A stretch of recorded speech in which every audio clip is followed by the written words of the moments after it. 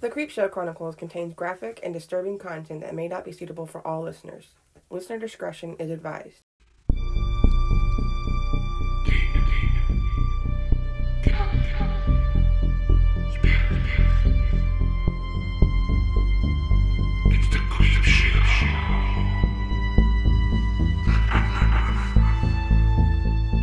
Hello, everyone. I'm Ashley. And I'm Sam. Welcome to episode 89 of the Creepshow Chronicles and our first video episode. Yeah, we'll see how it goes. I'm testing it out. Yeah.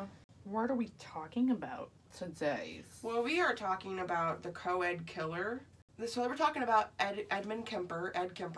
Okay, so he is, I always said that, like, Eileen Wuornos and, like, Jeffrey Dahmer were my favorite serial killers. But I think he is my favorite serial killer now. Because he's the perfect serial killer because he's not suspect. Like, he is just such a likable guy. And, like, I watched interviews. You wouldn't suspect him. Exactly. To do. Exactly. Oh, he was such a nice guy. Yep. My resources are from Real Crime on YouTube. I don't know if Real Crime is who put on the interview, like the documentary, but the YouTube channel was Real Crime. And then also Wikipedia. So we start in Santa Cruz, California, in a small beach town. It's also a retirement town. It is a nice area, or it was a nice area, until bodies started showing up on beaches. Oh, nice. Innocent women were starting to go missing and starting to report being sexually assaulted and even dismembered. I'm sure they weren't reporting that they were dismembered, but, you know, there was reports of women being dismembered. There was an elusive killer, and he was right under police noses. So in 1965, the university opened in Santa Cruz, and it was the age of Aquarius, the hippies, all that, you know, the peace, love, and happiness movement. And although here, there was not much peace, love, and happiness to be had, especially for the Santa Cruz Police Department.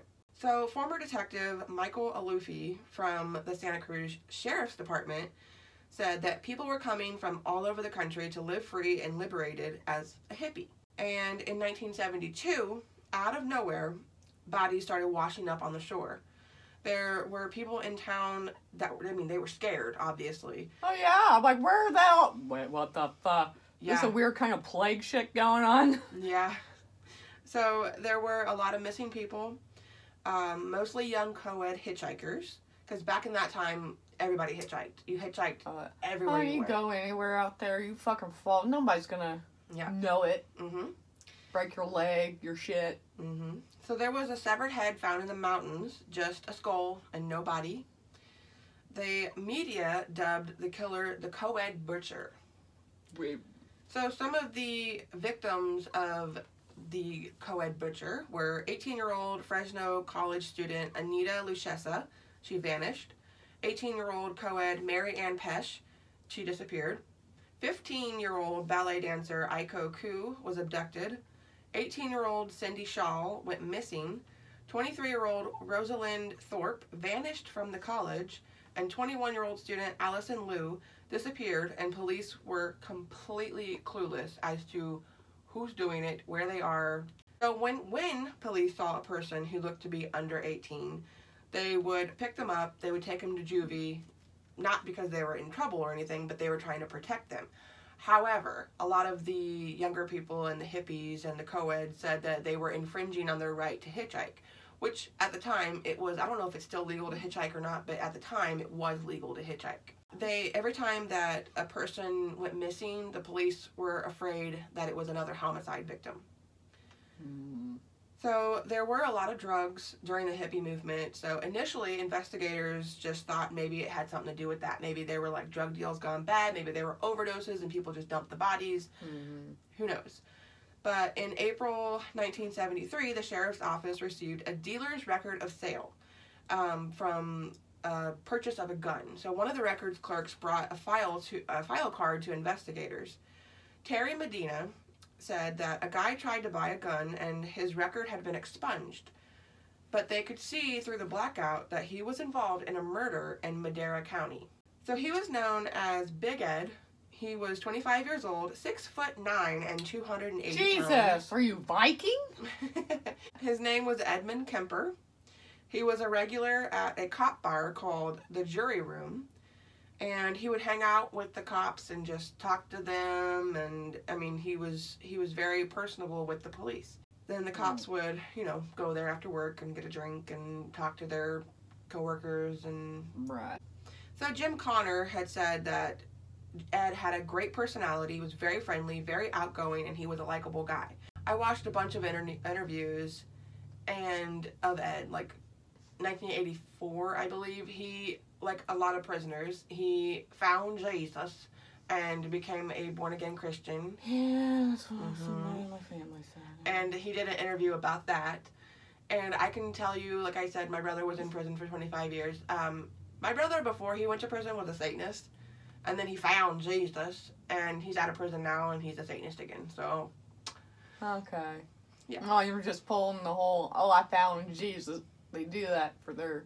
Yeah, they found Jesus so that they can excel in prison. Mm-hmm. So, you might be asking, who is Ed Kemper?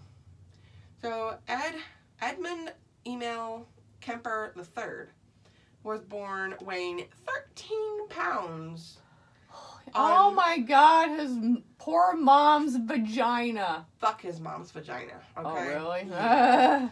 Oh, God, ew. So, we'll get to it. Okay. He was born 13 pounds on December 18th, 1948, in Burbank, California. His mother often complained about his father's menial job as an electrician. Wait, what year was he born? 48. Oh, 48. Yeah.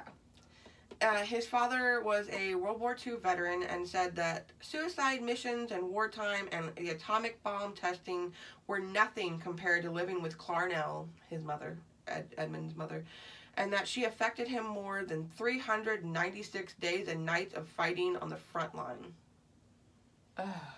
That's how horrible Ed's mom was. That's why I said fuck her vagina. His parents divorced in 1957, and he moved to Montana. He moved to Montana with his mother. So very early on, he exhibited antisocial behavior, such as torturing insects and cruelty to animals.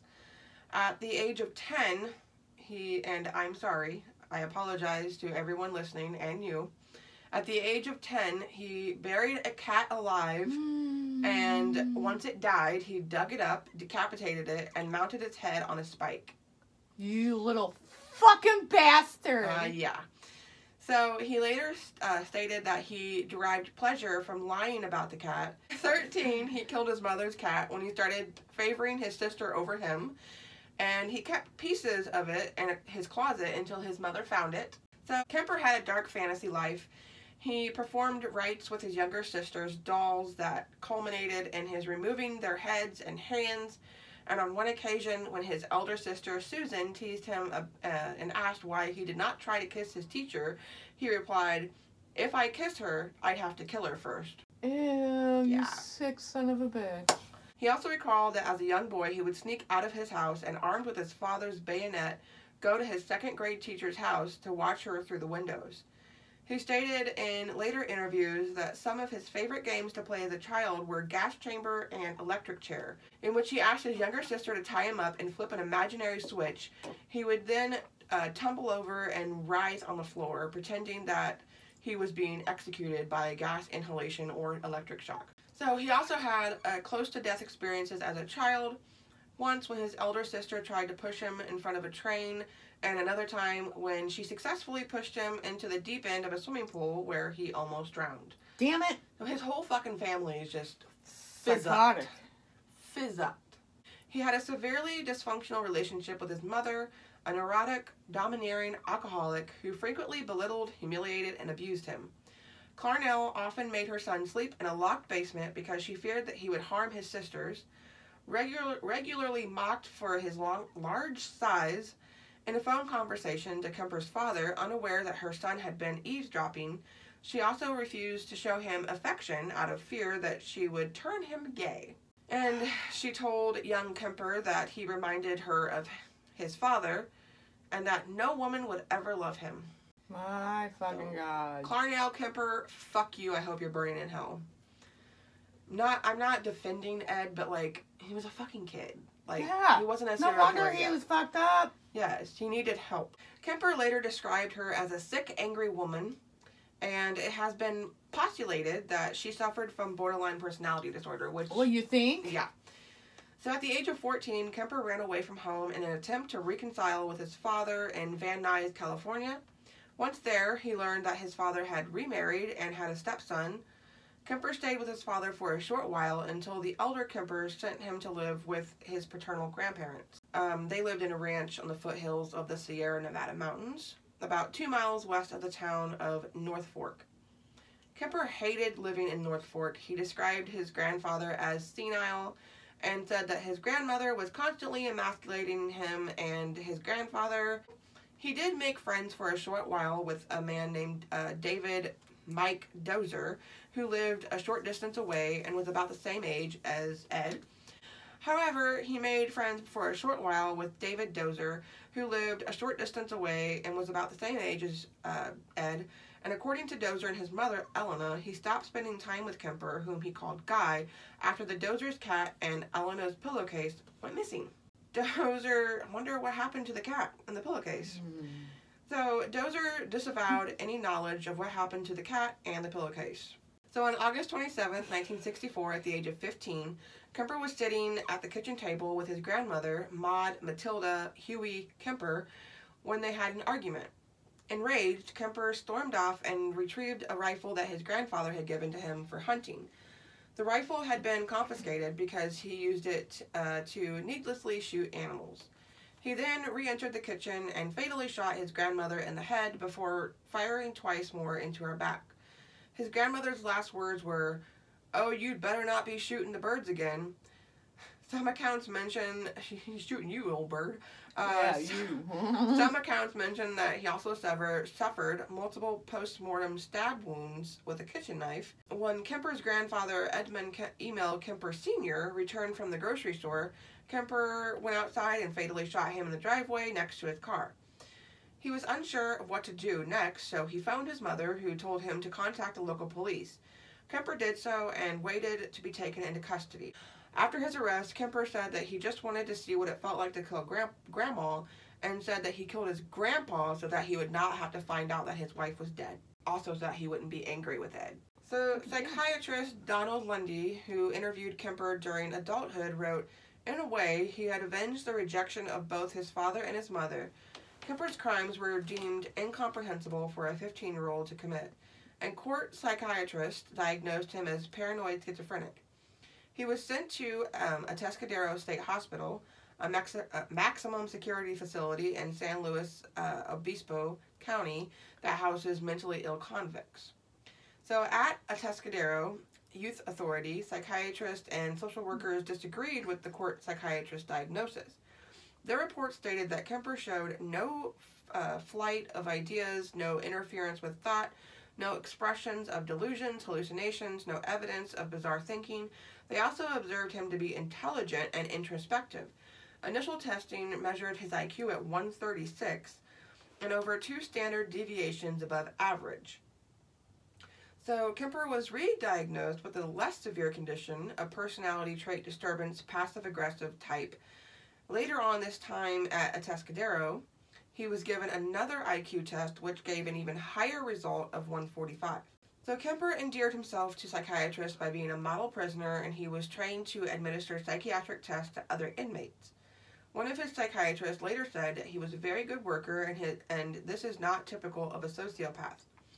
He really took pride in his work.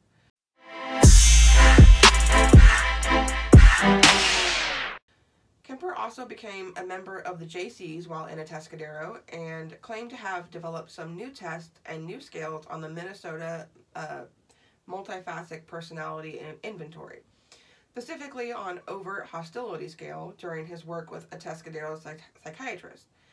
After his second arrest, Kemper said that being able to understand how these tests function allowed him to manipulate his psychiatrist, admitting that he learned a lot from sex offenders whom he administered tests to. For example, they told him that to avoid leaving witnesses, was best to kill a woman after raping her. So this motherfucker, okay, so he's in this Atascadero youth facility, right? And he's 15, right? And he's giving tests. He's helping psychiatrists by giving other inmates psychiatry tests. He is learning how to be a better criminal, how to be a better rapist, and how to be a better killer by doing this. And like I said, he was so manipulative and so, like, he was just so smooth and everything that he was able to, like, fool the fucking psychiatrists and make them think that he was totally fine. That's why he's my favorite serial killer, because he is just crazy. Cuckoo banana sandwich. Okay, so on December 18th, 1969, his 21st birthday, Kemper was released on parole from Atascadero against the recommendation of psychiatrists at the hospital. He was released into the care of his mother, who had remarried and taken the surname Strandberg. She divorced again, and then she lived just like a short drive away from the college where she worked as an administrative assistant at the University of California, Santa Cruz. So Kemper later demonstrated further to his psychiatrist that he was rehabilitated, and on November 29th, 1972, his juvenile records were permanently expunged. The last report from his probation psychiatrist read, quote, "It is my opinion that he has made a very excellent response to the years of treatment and rehabilitation, and I would see no psychiatric reason to consider him to be any danger to himself or any member of society. And since it may allow him more freedom as an adult to develop his potential, I would consider it reasonable to have a permanent expunction of his juvenile records." And he hoped to become a police officer, though he was rejected because of his size. I mean, he wasn't like fat or anything, he was just really tall. I'm not saying that he should have become a police officer, because we have enough dick cops around here. At, 6'9", he got the nickname Big Ed. He maintained relationships with Santa Cruz police officers despite his rejection to the force, and he became a self-described friendly nuisance. He worked a series of menial jobs before gaining employment with the California Department of Transportation.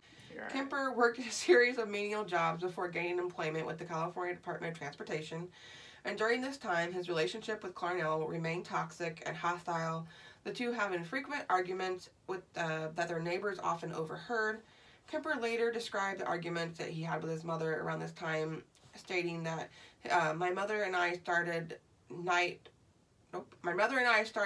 in on horrendous battles, just horrible battles, violent and vicious. They fought over everything. Like, literally everything. It sounds like my fucking someone in my family. I know, right? So when he saved enough money, he moved out to live with a friend in Alameda. And he still complained of being unable to get away from his mom, because he ended up having to, like, ask her for help financially, Oh, fuck that. No. Yeah. I would rather rot in the fucking street. No, I don't need no help. I'm fine. So this ended up in him returning to live with his mom in Aptos at Santa Cruz Beach. Kemper met a student from Turlock High School to whom he became engaged to in 1973.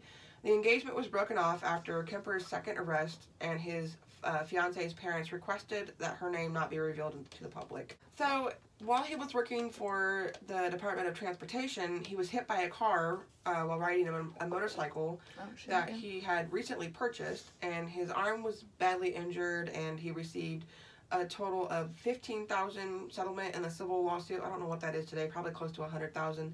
As he was driving around in his 1969 Ford Galaxy that he bought with his part of the settlement money, he noticed a large number of young women hitchhiking and began storing plastic bags, knives, blankets, and handcuffs in his car.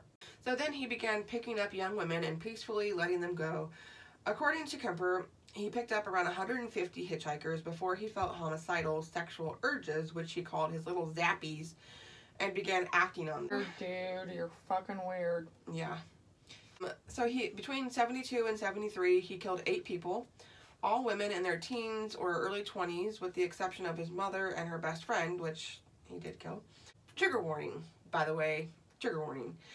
He would pick up female students who were hitchhiking and then take them to isolated areas where he would shoot, stab, and smother or strangle them. He would then take their bodies back to his home where he decapitated them, performed sex, cut off their heads and have sex with their heads and sexual intercourse with their corpses, and then dismembered them. So during this 11-month murder spree, Kemper killed 5 college students, 1 high school student, his mother's best friend.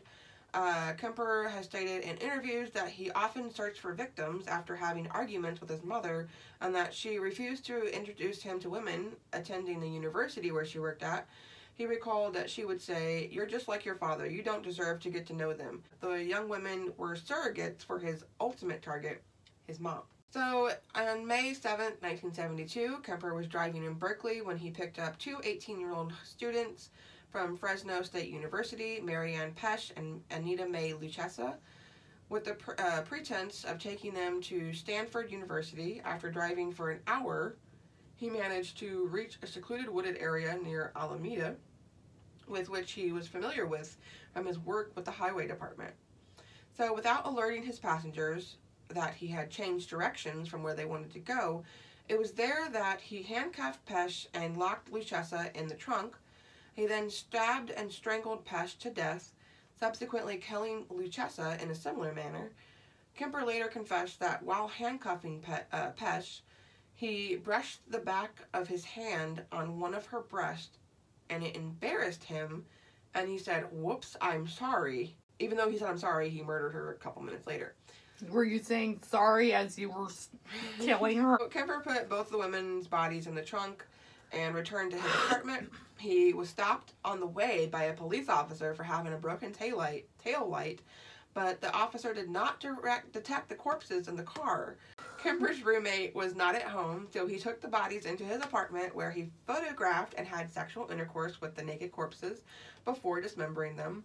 He then put the body parts into plastic bags, which he later abandoned near Loma Prieta Mountain, before disposing of Pesch's and Luchessa's severed heads in a ravine. Kemper engaged in eromatio, which is having sex with a decapitated head, I believe. So in August of that year, Pesch's skull was found in the mountains. On the evening of September 14th, 1972, Kemper picked up 15-year-old dance student Aiko Koo, but she decided to hitchhike to a dance class. He again drove her to a remote area, pulled a gun out on her, and it's funny. It's not funny, but it is funny. Accidentally locked himself out of the car. You're the worst fucking criminal ever. However, Koo let him back inside, despite the fact that the gun was still in the car. She was 15. She was scared, 15, you know. Back inside the car, he proceeded to choke her unconscious, rape her, and kill her. So, he packed Koo's body into the trunk and went to a nearby bar to have a few drinks, and then he returned to his apartment.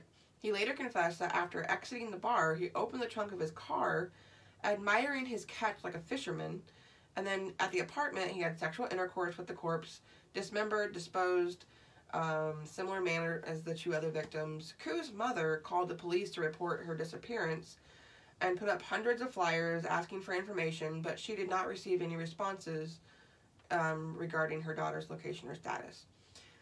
So on January 7th, 1973, Kemper was driving around Cabrillo College campus when he picked up 18-year-old Cindy Shaw. He drove to a wooded area and fatally shot her. He placed her body in the trunk of the car, drove to his mother's house, where he kept her body hidden in the closet in his room overnight. When his mother left for work the next morning, he had sex with the corpse, removed the bullet from Shaw's corpse, then dismembered and decapitated her in his mother's bathtub. Nice. So then he kept Shaw's severed head for several days, regularly engaging in eromatio with it, and then he buried it in his mother's garden facing upward toward her bedroom. And after his arrest, he stated that he did this because his mother always wanted people to look up to her. So there was a heightened suspicion of serial killers prying on hitchhikers, and students had been advised to accept rides from only cars with university stickers on them. So, because his mom worked at the university, he was able to obtain a sticker, and he encountered 23-year-old Rosaline Thorpe and 20-year-old Allison Liu on the UCSC campus. According to Kemper, Thorpe entered his car first, reassuring Liu to also enter. He first fatally shot Thorpe and then Lou, and then his pistol wrapped their bodies, or with his pistol, and then wrapped their bodies in blankets. And he again brought the victims back to the mother's house, did all the stuff with them. So, when questioned in an interview as to why he decapitated the victims, he explained that the head trip fantasies were a bit like a trophy. You know, the head is where everything is at. The brain, the mouth, the eyes, that's the person.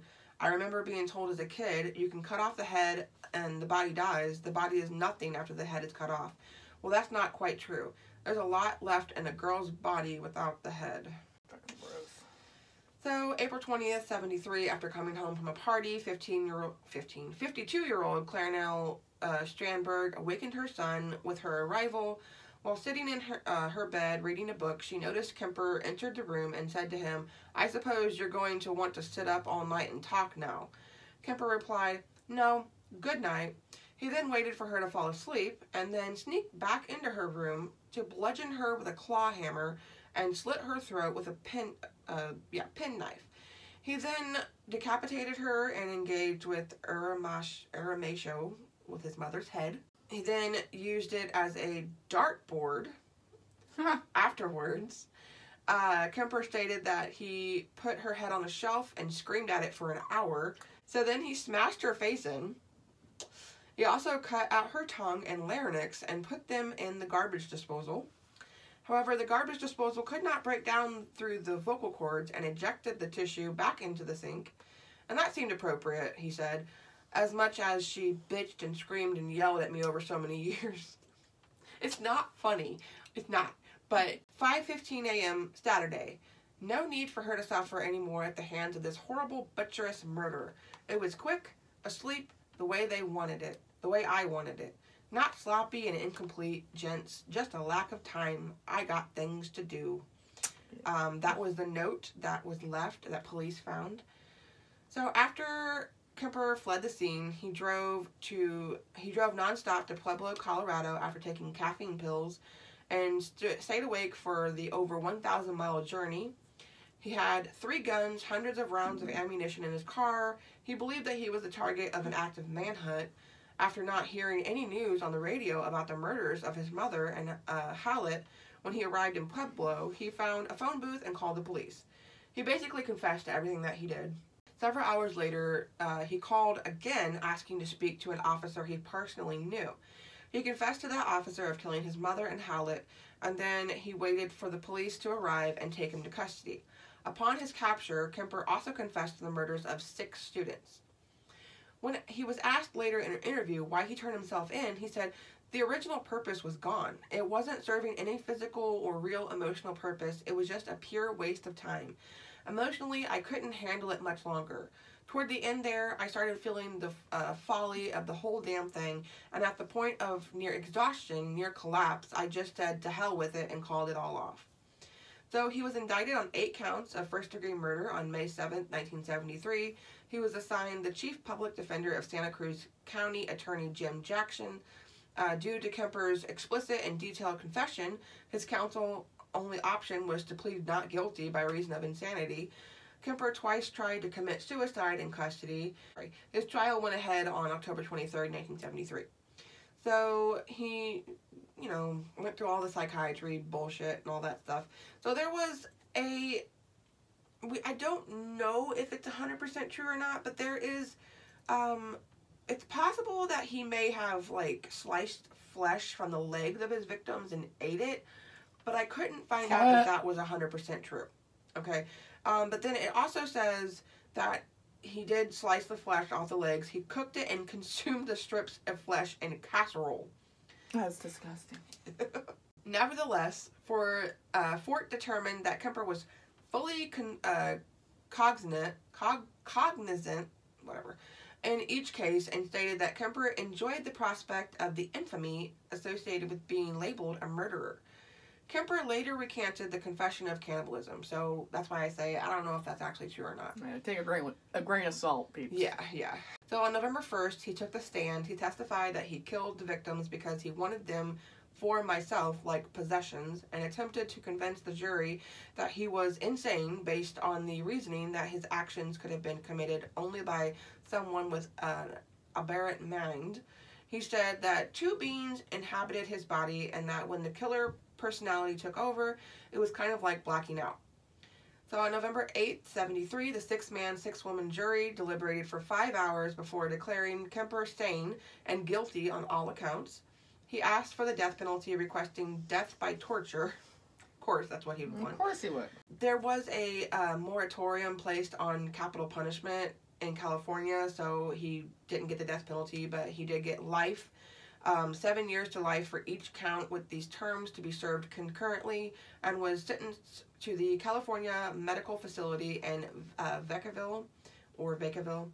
In the California Medical Facility, Kemper was incarcerated in the same prison block as other notorious criminals such as Herbert Mellon and Charles Manson. Kemper showed particular disdain for Mullen, who committed his murders at the same time and in the same area as Kemper. He described Mullen as just a cold-blooded killer, killing everybody he saw for no good reason. Kemper manipulated and physically intimidated Mullen, who at 5 feet 9 inches was more than a foot shorter than him. Kemper stated that Mullen had a habit of singing and bothering people when someone tried to watch TV. He said, "So I threw water on him to shut him up. Then he was a good boy. I'd give him peanuts, and Herbie liked peanuts." That was effective because pretty soon he asked permission to sing. That's called behavior modification treatment. Okay. So Ed Kemper has, at the time of this article, personally spent over 5,000 hours narrating books with several hundred completed recordings to his name. Kemper was retired from these positions in 2015 after he experienced a stroke and was declared medically disabled. Oh shit. He received his first rules violation report in 2016 for failing to provide a urine sample. An audiobook that you're listening to, it could be being read by Ed Kemper. That is crazy. I literally want to go find a book that is read by him. I know. I want to ask Pat, so have you listened to any of Ed Kemper's? Right. While in prison, Kemper has participated in a number of interviews. Like I said earlier, the one from '84 where he was talking about becoming a born-again Christian. Kemper is forthcoming about the nature of his crimes. He has stated that he participated in the interviews to save others like himself from killing.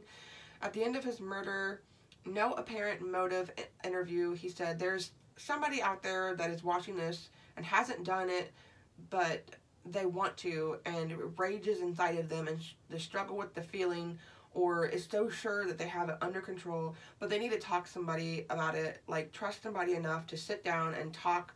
At least he is using his power, we'll say, not really power, but at least he's using his power for good. You know, he's trying to put out there, he understands that he has problems. Mm-hmm. At least he understands that. Not a lot of people, sorry, what? Oh, no, go ahead. Not a lot of people understand that they have problems. You know, they think that they're perfectly fine and they're sane, but... Like, it took me a while to realize, I'm like, oh, Jesus, yeah. So, Kemper was first eligible for parole in 1979. He was denied parole that year, as well as at parole hearings in 80, 81, and 82. He subsequently waived his right to a hearing in 85. He was denied parole at his 1988 hearing, where he said, "Society is not ready in any shape or form for me. I can't fault them for that." He was denied parole again in 91, 94. He was waived his right to a hearing in 97 and in 2002. He attended the next hearing in 2007 where he was again denied parole. Prosecutor Simmons said, "We don't care how much of a model prisoner he is because of the enormity of his crimes." Kemper waived his right to a hearing again in 2012, and he was denied parole in 2017 and is next eligible in 2024. So the fact that he was only discovered due to his own confession and that there wasn't a hint of suspicion around him is crazy and an indication of how integrated he had become with the police. He is one of the scariest serial killers, I think, because of how intelligent he is and self-aware. His arrest was another example of his ability to control people. He turned himself in. His arrest was another example of his ability to control people. He controlled whenever he turned himself in. He controlled when he killed. He controlled when he was caught. I'm not sure if that makes him the smartest person on the planet or the biggest narcissist, but will hopefully never be paroled. So that is the story of Ed Kemper. Thanks for listening to The Creep Show. I'm Sam. And I'm Ashley. Stay creepy. Bye! Thanks for listening to the Creep Show Chronicles. Follow us on social media and share our show so we can grow our audience.